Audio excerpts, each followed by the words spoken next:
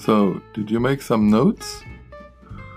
What do you think about Hannah Arendt's concept of an agonal democracy? Did you come up with some ideas? Then we can move on to the next thinker, Mary Kaldor.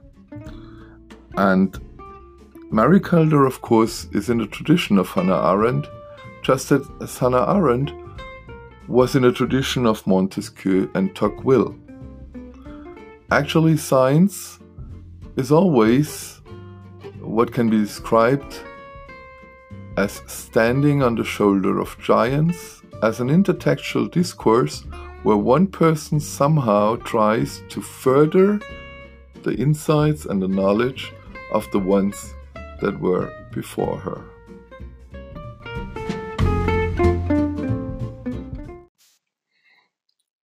Mary Kaldor is a British scientist born to a Hungarian-born economist. She studied politics, philosophy, and economics and did her bachelor exam in the University of Oxford.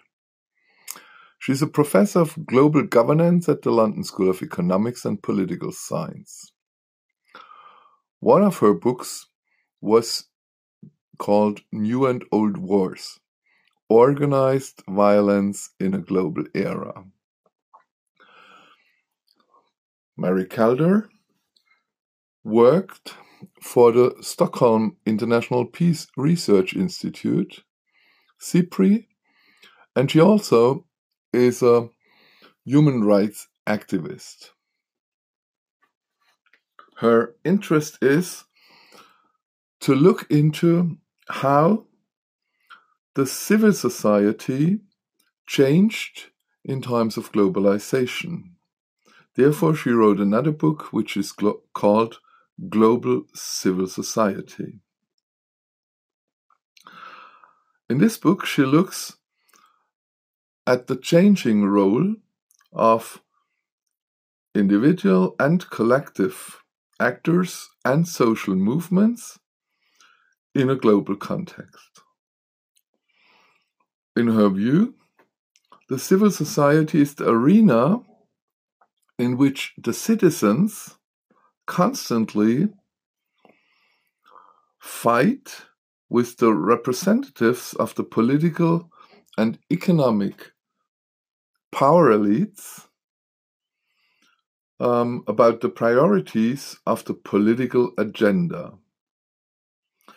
And they also negotiate constantly content and extent of their respective rights and duties. Mary Kaldor is pessimistic in that she says that in the age of globalization, the forum or arena of the national states became less and less important because the globalization somehow is supranational or global. The distribution of goods, the communication, and also the decision-making is not constrained to the nation states anymore. But at the same time, the citizens haven't found the arena and the agenda setting to challenge the diffuse powers in a global society. Therefore, Kaldor opts for a transformation of civil society where globally networked social movements and international NGOs can more and more take part in the ongoing debate on how this society should be designed. In her view, the structure and the actors in the global civil society would be an important correction to the civil society concepts on a national state levels, and would ensure that so far neglected periphery can challenge the elites and become part of the political process.